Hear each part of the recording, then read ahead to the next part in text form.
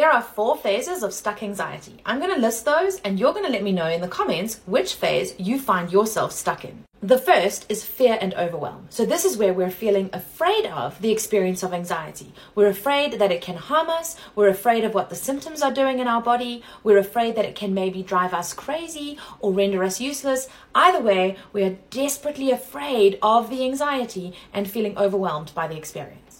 When you're afraid of anxiety, you're anxious about being anxious and you're generating more anxiety.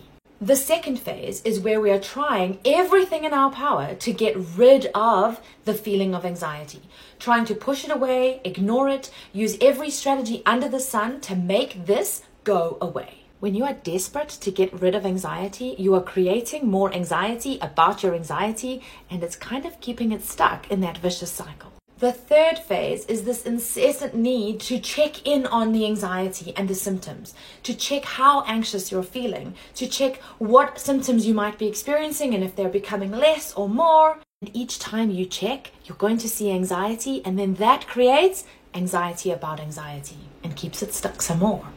The fourth phase is avoidance. So this is where we are so afraid of the anxiety, of the experience, that we stop doing things that we think are going to create more anxiety. So we say no to going to the supermarket, going for that long drive, planning that vacation that we've been dreaming of, having a spontaneous ice cream with the kids.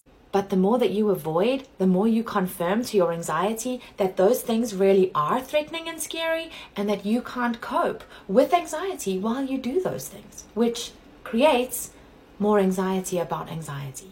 Good news is you can stop those cycles, and that is why I created the EASE method. It is a 4-step method with each step designed as a direct antidote to one of those 4 stuck cycles. Now, let me know in the comments which one you're stuck with, and keep an eye out for another video coming your way that's going to describe the EASE method and how you can undo those stuck cycles of anxiety. Shortcast Club.